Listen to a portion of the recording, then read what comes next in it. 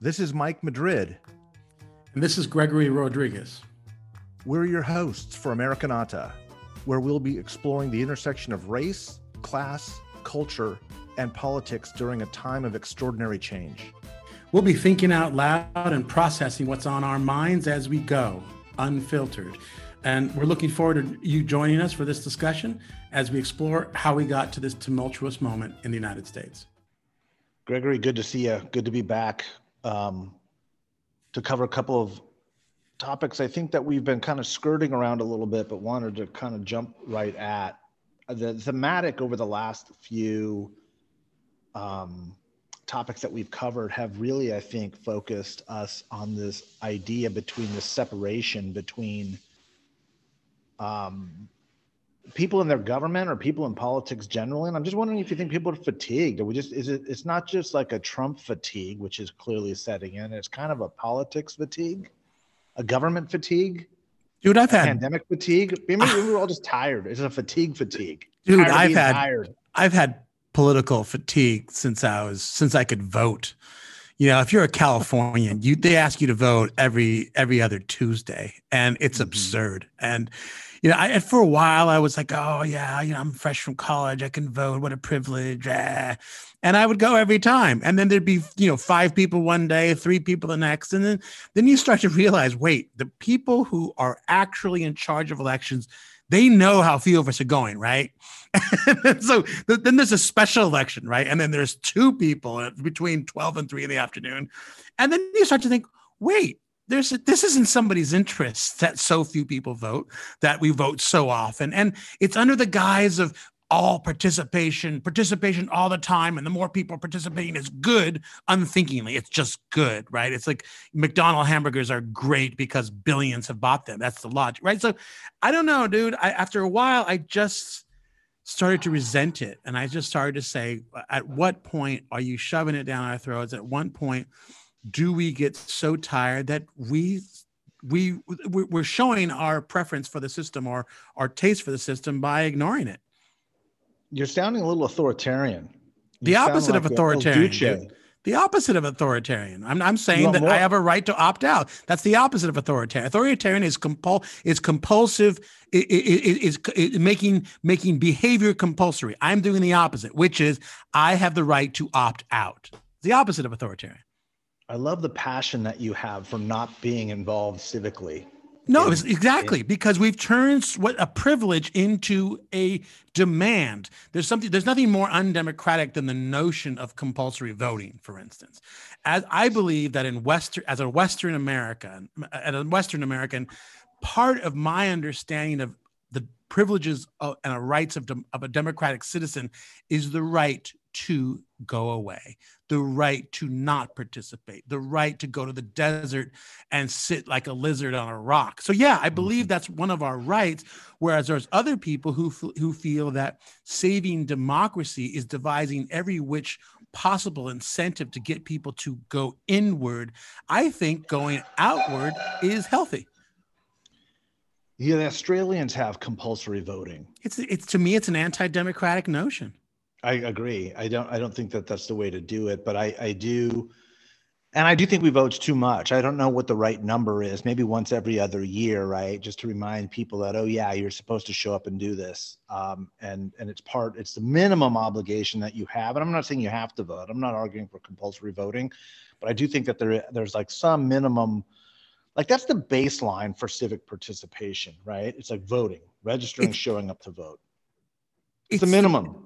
Exactly. I was about to say it's the minimum. And the problem is there are so few other ways to engage systematically that voting becomes this great fetish.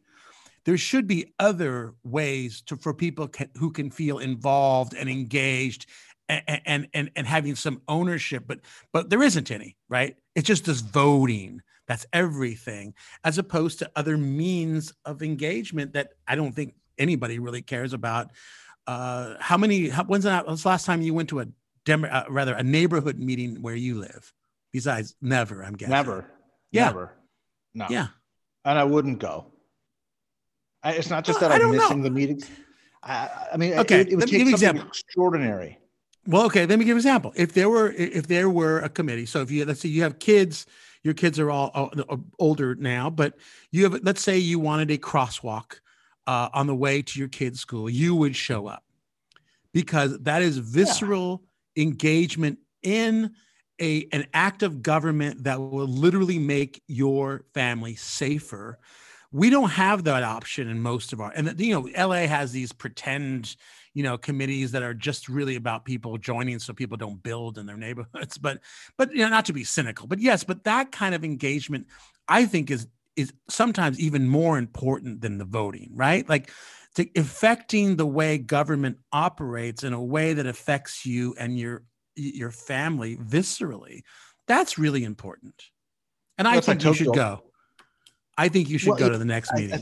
Honestly, I was going to say the reasons why I would show up is to make sure that somebody else wasn't doing something to me that I didn't want them to do. Right. Okay. Which is kind of a broader perspective of the way government is and government works. But my engagements, just, this is my little laboratory of one with the city where I live, right, is to call a council person's office, right? And immediately they say, may I ask who's calling? And they'll say, my name is so-and-so. And they'll say, from which group? And I'll say, from the Gregory Rodriguez group. Like, no, seriously. Every time I've called the council, it's from which group? Because they don't really care about the individual. They care about somebody with some heft of more than 10 votes behind them. But like, oh, you're just calling for yourself? Yeah, we'll get back to you. It's stunning. And that's, and I've had, we've had lots. So I did, hey, I confess, I tried to become an involved citizen in the middle of Los Angeles several times. It's not a welcoming place to be, dude. And unless you have a stationary or you can claim to speak for a group, I don't really think they care much.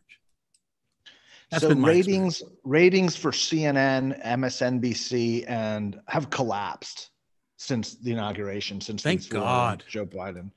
Has Fox dropped? Fox has come down to like 6%. I actually thought Fox would go up because there's this perverse pendulum that swings, right? Because the outrage machine on both sides gets really fired up when your party is out of power, because the fear and the anger odometer starts to really crank up, right? It's because they're coming to get your guns on the right. So they dropped less?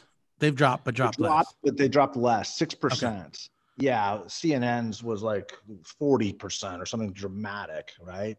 Wow. And you're seeing engagement amongst media platforms around politics essentially collapsing. I don't know that it's a permanent thing. I think it's probably within historical trend lines But at least newspapers are doing really well in America, right?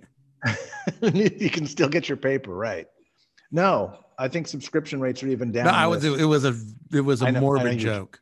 I know you were joking, but those numbers are dropping as well, right? New York Times and Washington Post subscription rates are dropping as well. So it's like the demographic, the constituency that was the most alarmed, most afraid, most concerned, now is finding some peace, and they're kind of like, let me go back about my day and get back into the mundaneness of life. I don't have to be worried about the nuclear apocalypse because Donald Trump's tweeting something, or subscribing to the New York Times because that is, besides voting, that is the other thing that I can do to protect democracy.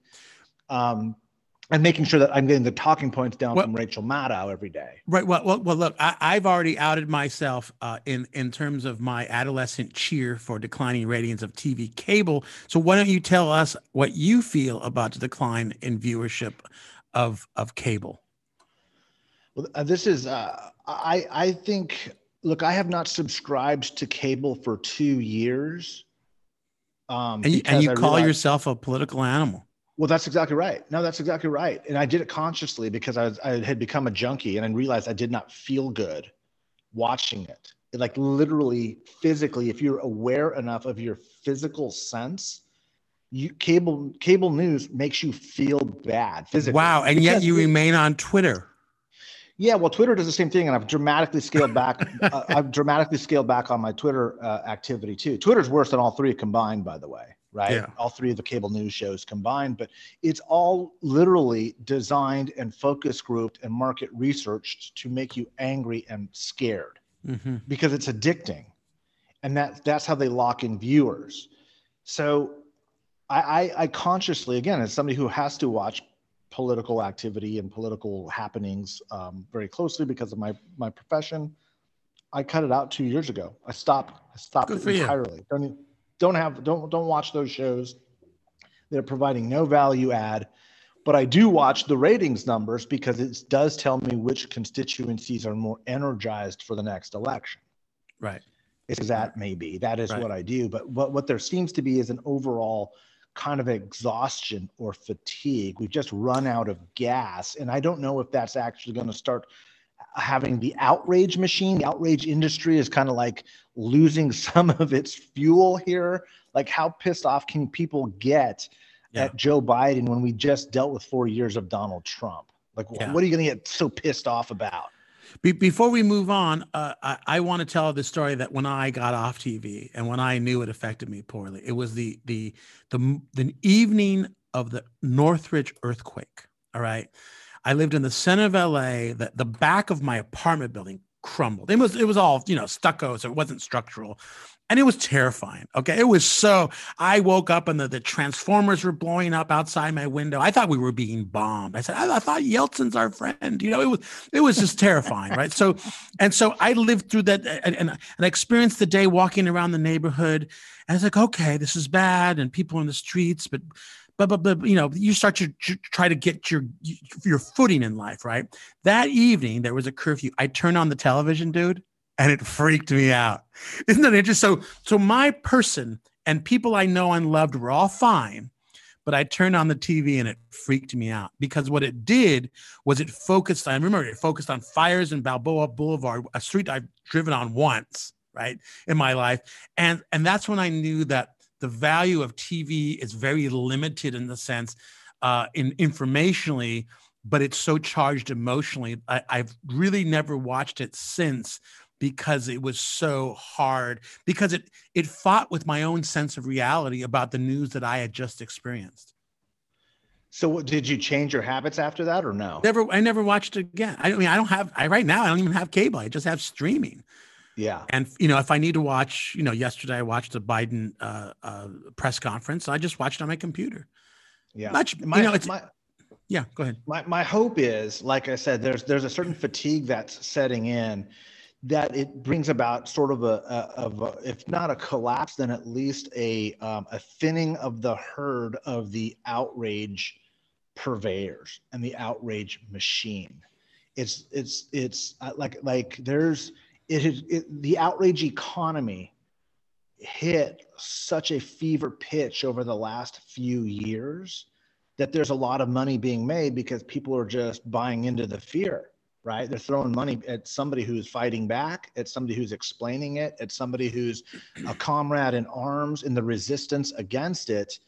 And like anything, it exists to perpetuate itself. And the outrage makes things so toxic. And this is not a dynamic that is a function of the right or the left. Both sides do this. And you're going to see this start happening again, especially when one party controls all three branches of government. And outrage, that the monetization of outrage is a signature feature of democracy right now, which is in and of itself kind of part of what is ripping it apart. And the outrage stimulates you, but it's ultimately very boring because what it does is actually limits your ability to sift through any of the choices. Presumably, let's say you're a Democrat and you're not going to think through who you like. You're going to think through who can beat the guy you hate. Right. So yes, the polarization makes you dumber, and it actually gives you less freedom of choice because you're always at the precipice of, oh my God, if we don't get X out, we have Joe Biden for president. I don't think he was a first choice of a lot of people. By the way, I did sort of love him in the press conference yesterday. I loved one particular line. I need to tell you. Tell me about it because I didn't watch it. I was elected to solve problems. I'm like, God bless you, man. I was elected to solve problems. I'm like, wow. I was not elected to entertain you. I was not elected to rah-rah you. I was elected to solve problems, and I loved him for that. It was, he's very staid, checked his notes. The journalists were rather obnoxious. I thought I think they were trying to prove that they weren't in the tank for him already. It was sort of very performative, but I thought he really did well. And I thought it was rather comforting that, imagine that, dude. He was elected to solve problems. I like that. That's my new vision of government. Solving problems, or at least trying, or at least saying that you're going to try to, right? I can't believe somebody said that. Do you think you'll watch the next one, or are you kind of done? Oh, Lord, no. Check out politics. Lord, no. I mean, I watched the dumbest things. No, I shouldn't say dumb. I'm on a lot of different feeds in different countries, and I watched the inauguration of the president of Ecuador, dude, live on streaming a couple not long ago, and I watched things like that. I watched a Sotheby's auction of a Picasso painting the other day. So I actually love watching for watching's sake. So I will, but not for to learn, actually entirely to learn. And yesterday I just kind of wanted to see how Biden was doing, and I was comforted. It was like, when he said I was elected to solve problems, I kind of said, okay, I can shut off now. There's a guard out there, dude, and I don't have to stay awake tonight. There's somebody outside the building. Somebody on the wall, watching. Exactly. Probably not the best use of metaphor, but look. I mean, talking about watching events in Ecuador or a Picasso painting selling, as opposed to being worried about what or being overwhelmed by the news of the day from a politician or the president, is exactly what I'm talking about, right? You said something really important, which is the hyper-partisanization of the country is making us dumber. Oh, absolutely, dumber and meaner. And the one-upsmanship is what's really like ridiculous. It's not. One thing a characteristic that I'm watching is like the dumber a politician gets on the extreme, the more dug in the defenders become, and the more kind of quasi-legitimate it becomes, the more excuses you've made. And it's this I ascribe it to this the sunk lost theory. Like, I've already made such a fool of myself by defending Matt Gaetz before, or Madison Crawford, or Marjorie Taylor Greene, or Donald Trump, socially. Like, I'm already kind of the village idiot by doing that I'm already in. So I might as well just go all in and hope that my fortunes turn, because I'm already that guy. And then when you're called deplorable by the other side, you embrace it and put it on a T-shirt and revel in it as part of your identity. Yes. So it's also a sounding board, and it also gets you going. It's not just digging in your heels. It's actually more forward than going backward. I'm a deplorable. So are we at a moment now, in this moment of fatigue, where we can burn our T-shirts and let down the nonsense, and maybe forgive ourselves for being as ridiculous on the right and the left as we have been, because we don't have to be as consumed by the outrage machine? Well, right now, as I going back to my, I was literally on the computer for 12 minutes, so this is my impression. I was so comforted by Joe Biden that I'm already, I didn't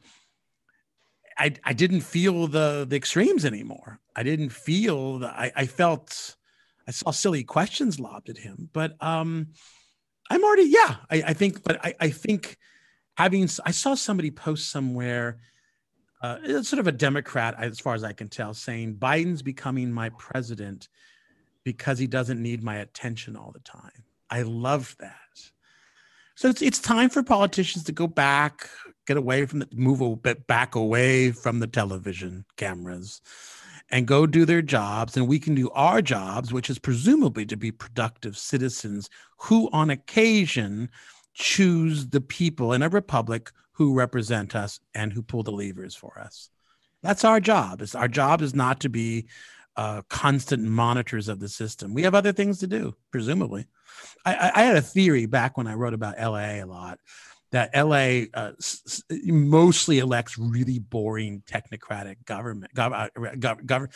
mayors, because we have better things to do. And I stand by that. We have consistently boring people we place at the top of city government. Are we there as a nation now? For the moment? No. I mean, we don't know how Trumpism is going to morph and what's going to happen next.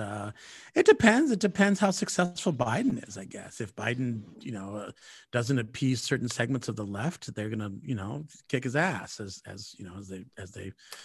as perhaps they should. That's their job, to get him to do what they want to do, right? So I don't know. It depends. And if he's successful, as he already was successful with the stimulus bill, his success will mitigate, I think, extremes on both sides.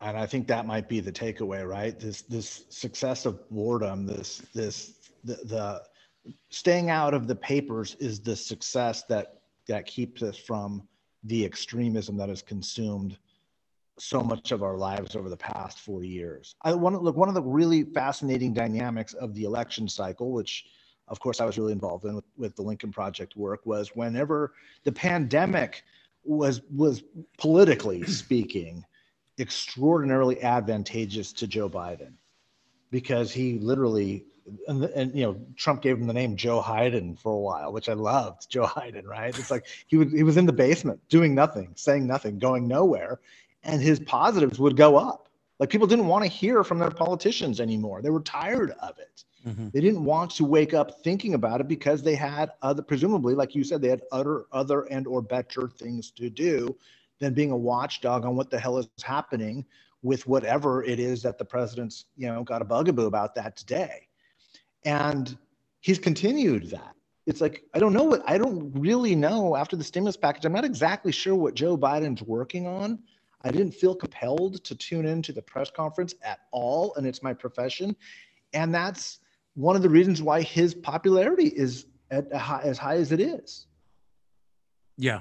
And by the way, in what I watched of the press conference, he did lay out the big things he's going to be looking at, and he'll be looking at them one at a time or as they come up. And there was something comforting about that. It was less battle and more a plan, more plotting than it was a siege of sorts, so, and government as a process rather than as constant theater.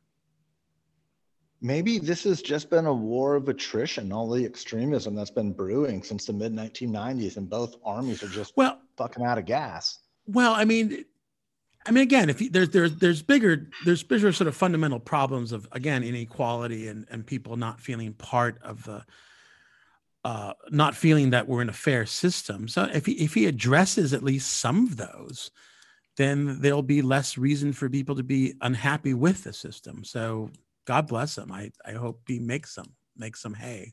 Gregory, good talking to you. Thanks again for visiting with Gregory Rodriguez and Mike Madrid on this episode of Americanata. If you've enjoyed the discussion, please help us out, share, review, and give us 5 stars. We'll talk to you next episode.